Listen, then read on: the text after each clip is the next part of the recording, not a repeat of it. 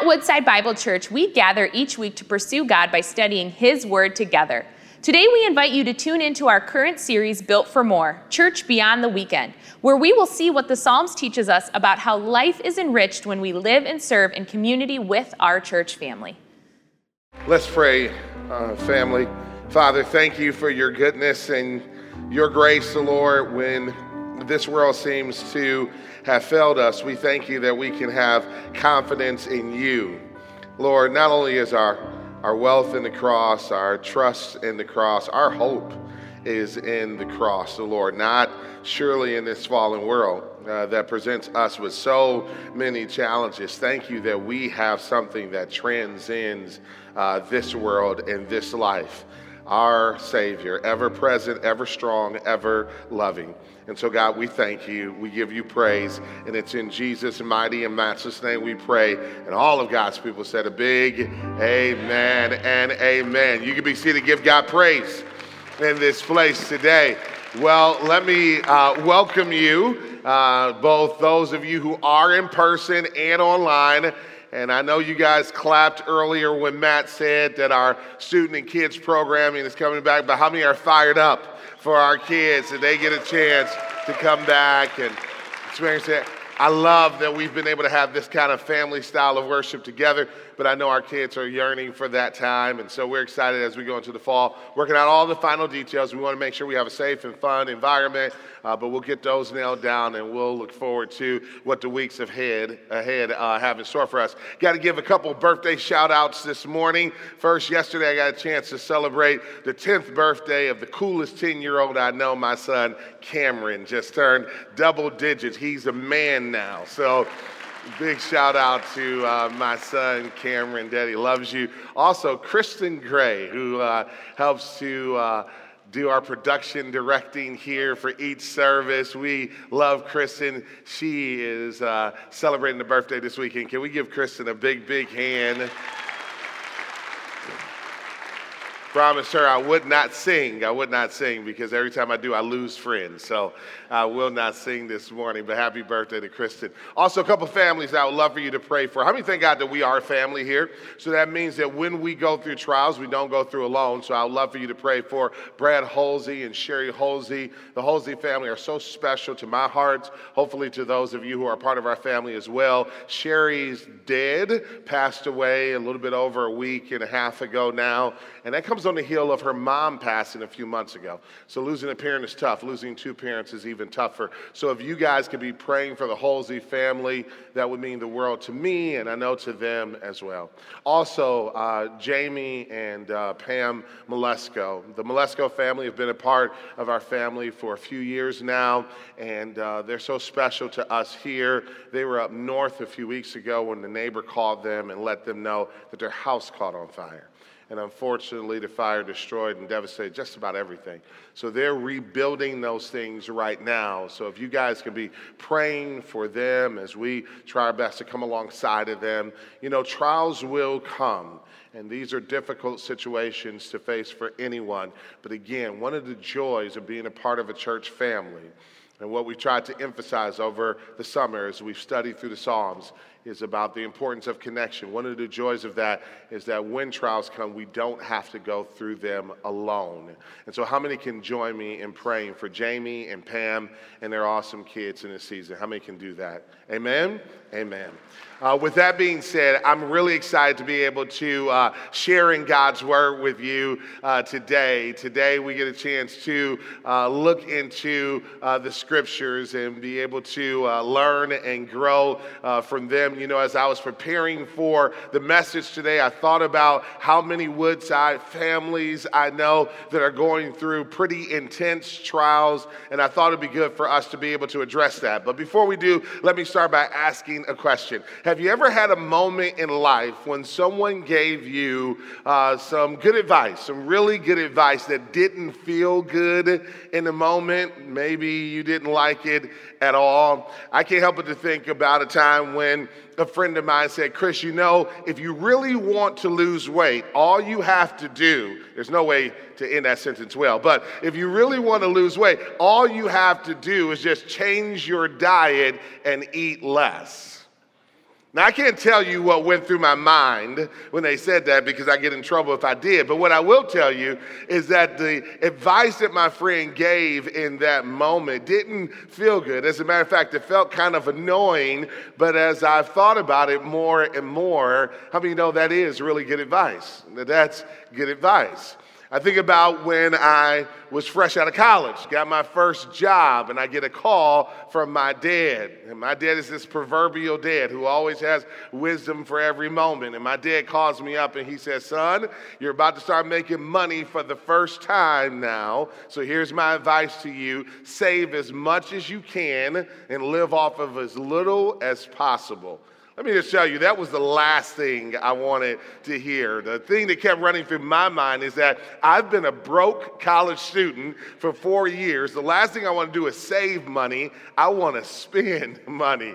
Again, the older I get, though, the more I realize that that was really good advice, even though it didn't feel good in the moment. Well, today, I'm going to give you some good advice for bad times. But I'm going to warn you that it doesn't necessarily feel good. It may not feel good in the moment, but we're going to look to God's word and see some really good advice. And I believe the more you ponder and reflect on God's word, the more you're going to agree with me that this is good advice for bad times. Let's go to the book of James, if we will. Book of James, we're going to look at chapter 1 in the book of James. Now, James is a book that is worthy of our attention for so many reasons. One of the reasons why we should study James is because of who he was. James is the brother of Jesus. He grew up in the home of the Messiah. He had a front row seat to Jesus, and that alone should cause us to have intrigue and pay attention to this book. But James is also important for us to study because it's wisdom. He gives us wisdom. James is wisdom literature in many ways. It is a cousin, the New Testament cousin, in my opinion, to the book of Proverbs, which means that James is concerned not just about our proclamation of the faith, but our demonstration of the faith. For James, he wants to see our faith in action. It is important to James that we not just talk to talk, but that we walk the walk as Christians, because the world needs to not only hear our testimony, but they need to see it, the presence of Christ in our lives lived out. Maybe the climactic verse of the entire book of James is chapter 2, verse number 17, where he declares that faith without works is dead. That's what James is after. He wants your life, my life, the life of the earliest followers of Jesus, to reflect the presence of Christ so that others might see our good works and glorify our Father which is in heaven. Now, James is a man who does not mind sharing his opinion of this little powerful book. There are 108 verses, and of those 108 verses, 54 of those verses are imperative statements. Now, an imperative statement is an authoritative statement. It is as if James is saying, I'm going to give you my advice, and I really could care less about your emotions. You know, if you're going to give good advice, you have to be able to deprioritize people's emotional response. And James gets right at it. He is very direct, but again, it is all for our good. So with that introduction, let's look at the first 5 verses of chapter 1. And it says here, James, the servant of God and of the Lord Jesus Christ, to the 12 tribes in the dispersion or diaspora, greetings. Count it all joy, my brothers, when you meet trials of various kinds. For you know that the testing of your faith produces steadfastness.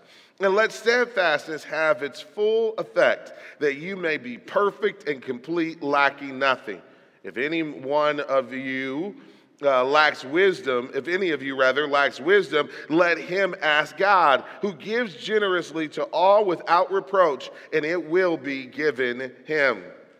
I want you to see James's directness right out the gate. He starts by giving us, after his introduction of himself and who he is writing this to, his original audience, he gives us this advice. And what is his advice? The big idea of this text is count it all joy when you meet trials of various kinds. Now, on the surface, that does not feel like good advice.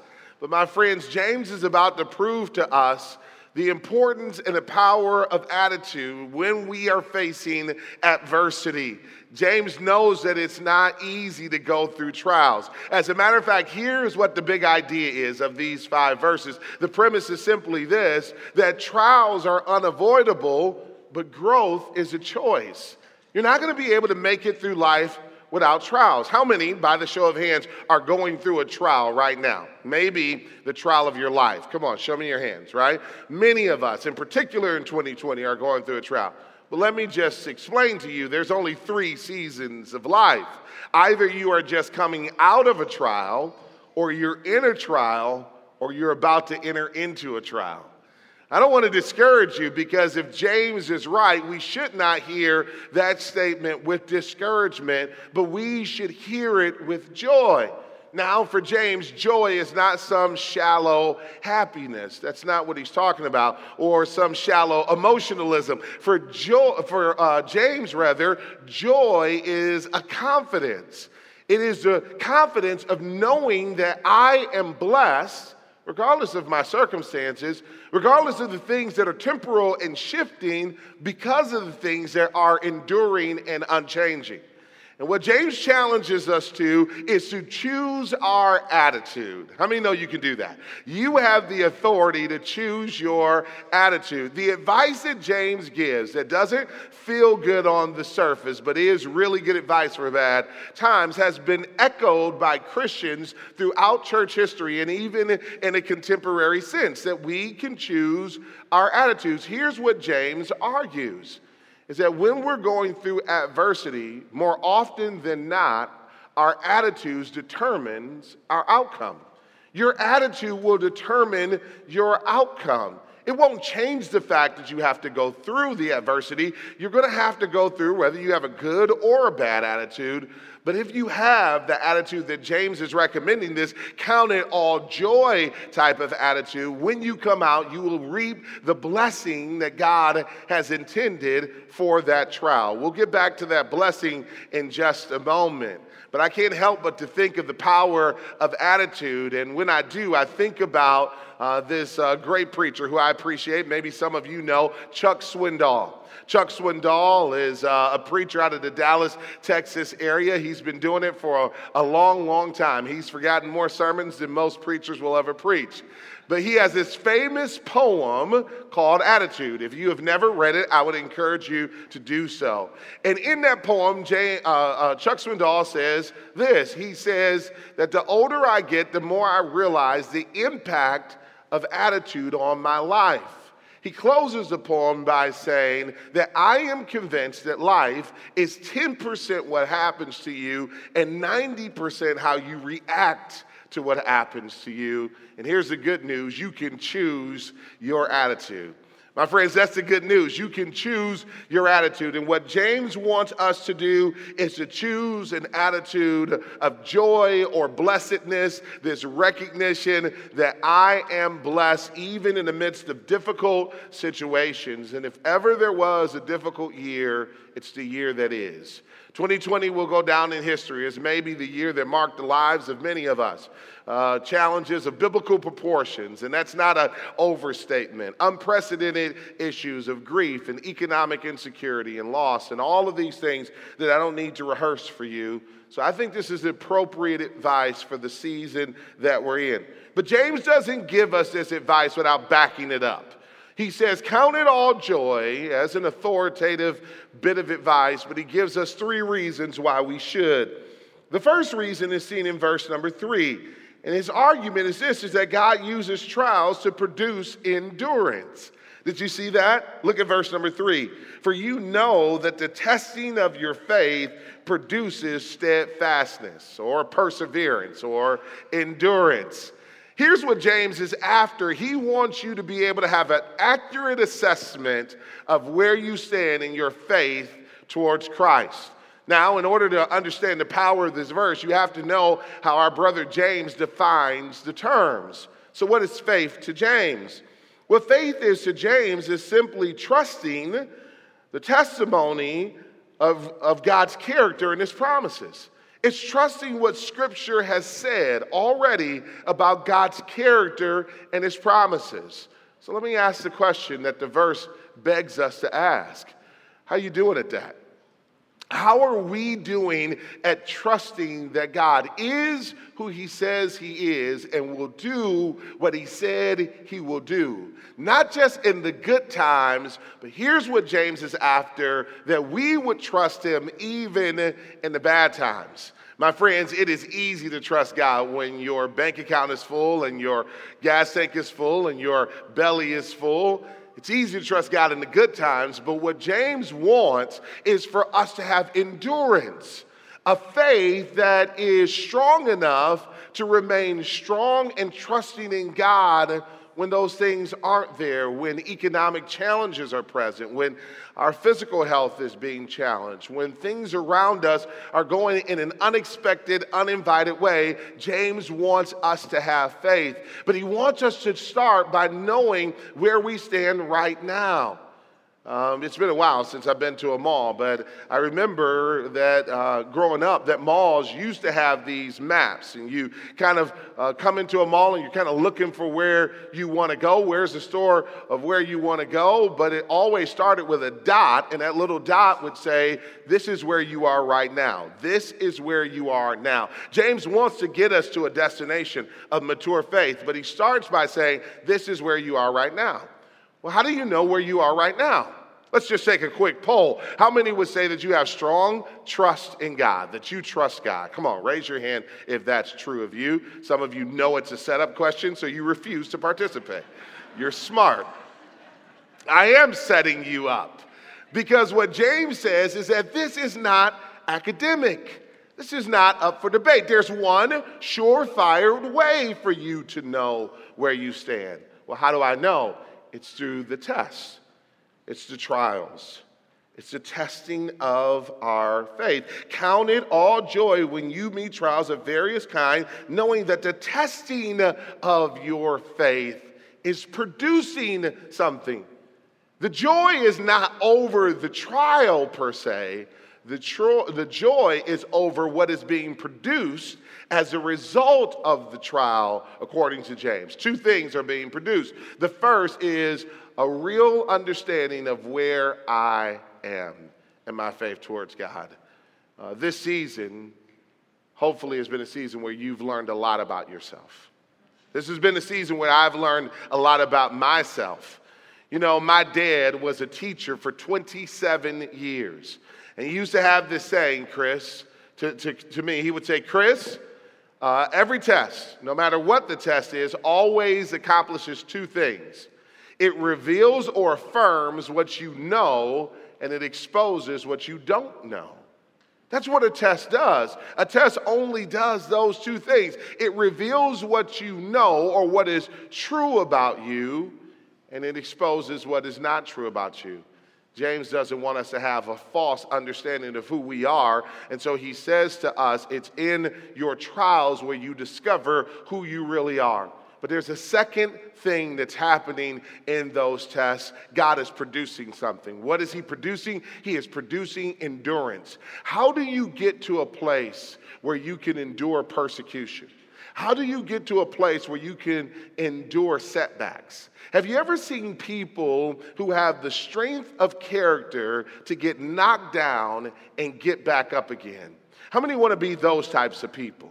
How many want to be those type of people that when life throws a knockout punch, you don't stay down on the canvas, but you get back up again? A righteous man He falls down 7 times, but he gets back up again. This is the definition, friends, of success. It's not that you won't get knocked down, but hopefully you have the endurance to get back up again. That is what James says happens incrementally through each trial that you go through. You don't get to the place where you can endure the real tough stuff of life unless you go through these tests leading up to it. So each one of the trials that you've gone through this year has only made you stronger. What James anticipates, what you and I should anticipate, is that as long as I live, there's tougher stuff that's on the way. As a matter of fact, unless Jesus returns, what we do know is that it's appointed to all of us, it's appointed to man once to die. We know that there are tougher days ahead, but how do we encounter those days with a strength or faith that is unshakable? How do we encounter those days where even we can look at the transition of life with joy? It's through these incremental tests that we go through called trials. You may not know it, but God's been using 2020. You may not realize it, but he's been using the challenges in our lives in this season to produce within us an endurance so that when the next trial comes, you can say, I've been there, I've done that, I know God is faithful. And how many can look back over your life now and say, if he kept me through my yesterday, I know he'll be faithful today and that he will see me home? How many have that confidence in our great God? Amen? But then he goes on to teach us a second point, and that is we should count it all joy when we meet trials of many kind. Why? Because God uses trials to mature and perfect our faith. Look at verse number 4. And let steadfastness have its full effect, that you may be perfect and complete, lacking in nothing. James says, don't short circuit the process. Hang in there. Don't run when things get tough because you won't see the full benefit if you do. He understands that our temptation is to jettison our situation whenever things get tough. Psychologists put it this way, that there's within us hardwired when we are challenged this proclivity towards either fight or flight. I don't know where you fall in those categories, but far too many of us, when things get tough, we put on our running shoes and we leave. You can't leave just because things get tough.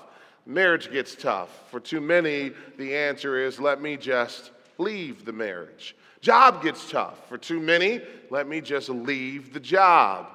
Your calling in Christ gets tough. For too many, let me just leave my calling in Christ. My friend, here is the truth of the matter. You will never accomplish anything great in life, let alone for God, if you run every time things get tough. No, you and I, we need endurance. And this is what James wanted for these earliest followers of Jesus. He knew that their lives were tough. We don't know everything about the challenges or the trials they were facing, but there's one word in verse number 1 that gives us some insight. It's this word dispersion, or some of you have the word diaspora. It means to be scattered abroad. These people, these earliest Jewish believers or converts to Christianity, they were a nomadic people. They were scattered often because of persecution in various places where they didn't have power or place or voice or social capital. It left them vulnerable to mistreatment, vulnerable to exploitation, vulnerable to abuse. James addresses some of this throughout his letter where he drills in on how the rich should treat the poor as equals, not as those to be exploited. He wanted the Christian community to reflect something different than the world. But you get the point. They were facing all types of fiery trials. But what James said is, I know it's tempting for you to abandon your faith, but don't do it because a payday is coming. If you don't abandon the process, a payoff is coming. Let me just give you some advice. If you're planning on quitting your job, don't quit the day before the paycheck comes. Just not wise. Wait till payday before you quit. And a lot of us, we're in the midst of a trial. God is working out his grace in us. He's producing something within us, according to verse number 3. But if you leave the gym early, you won't see the full effect of the workout regimen. If you leave the gym early, you won't reap the full benefit. If you check out early, you won't see your payday.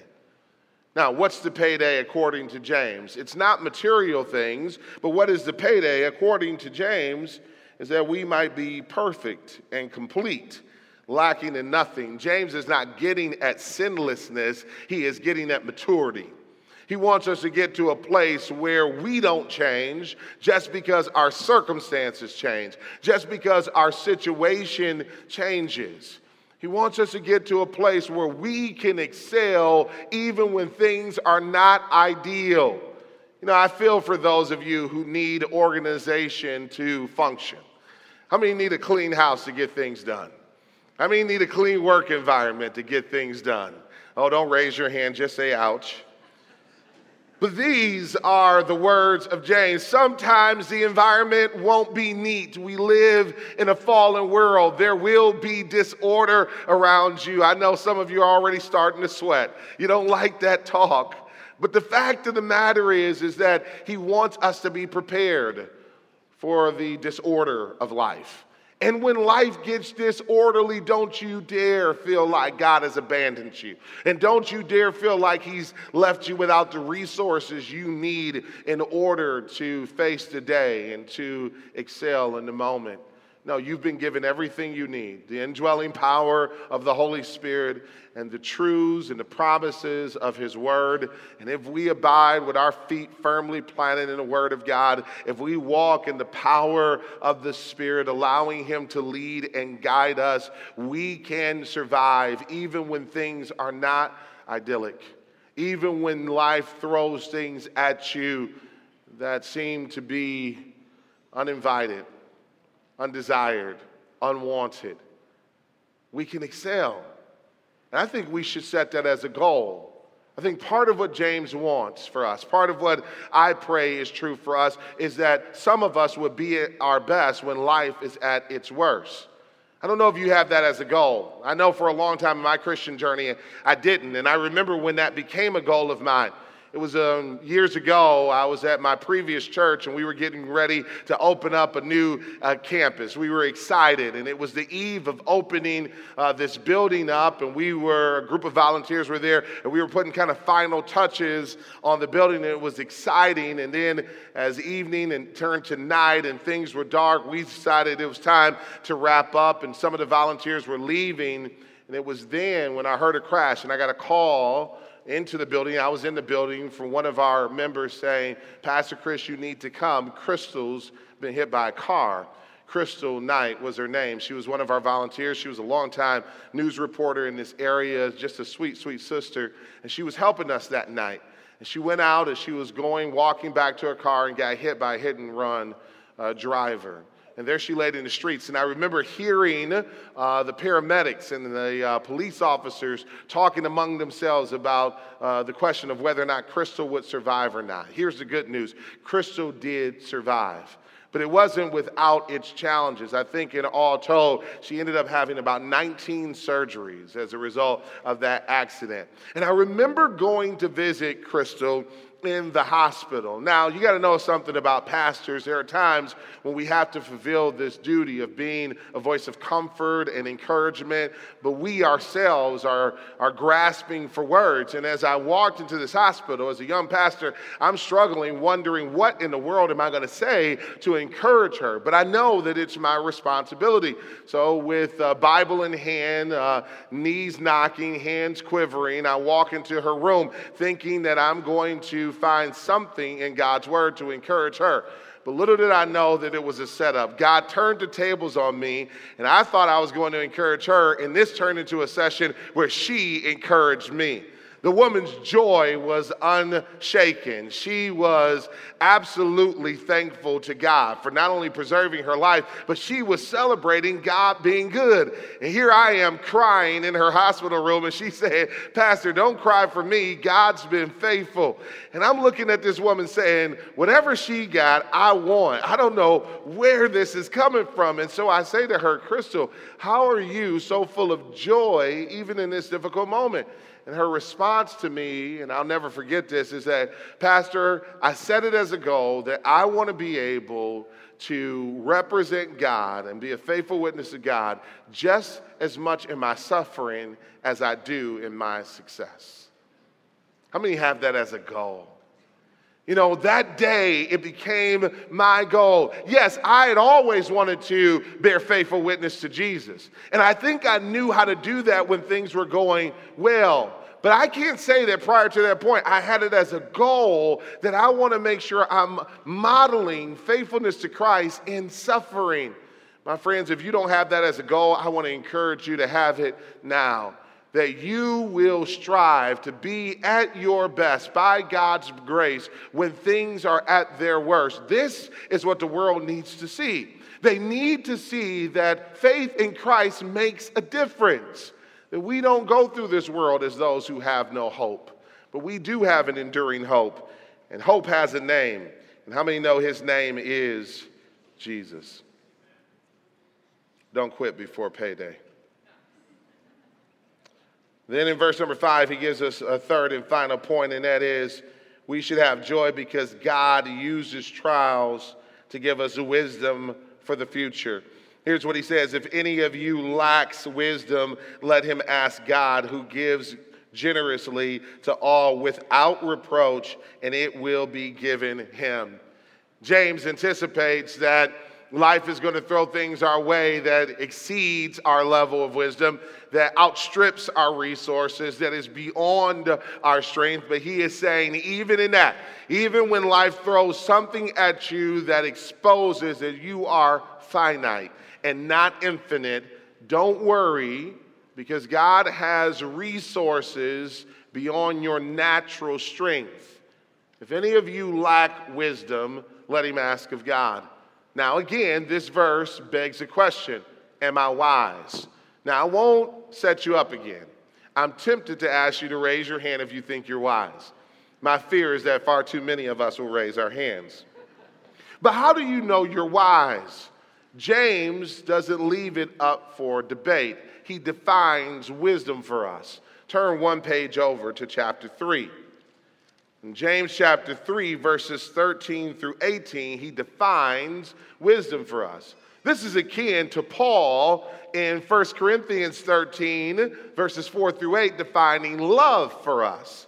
Here's what wisdom is for James. When he asks you, are you wise? Here's what he's getting at. Verse 13 of chapter 3 of James. Who is wise and understanding among you?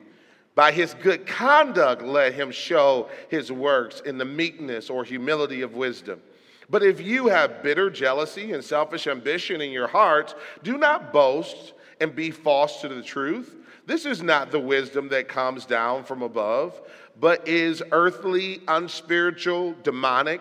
For where jealousy and selfish ambition exist, there will be disorder in every vile practice. But the wisdom from above is first pure, then peaceable, gentle, open to wisdom, full of mercy and good fruits, impartial and sincere. And a harvest of righteousness is sown in peace by those who make peace. Notice what James is saying. I don't want you to bear false witness. In other words, I don't want you to think you're wise when you're not. And so I'm going to define wisdom for you.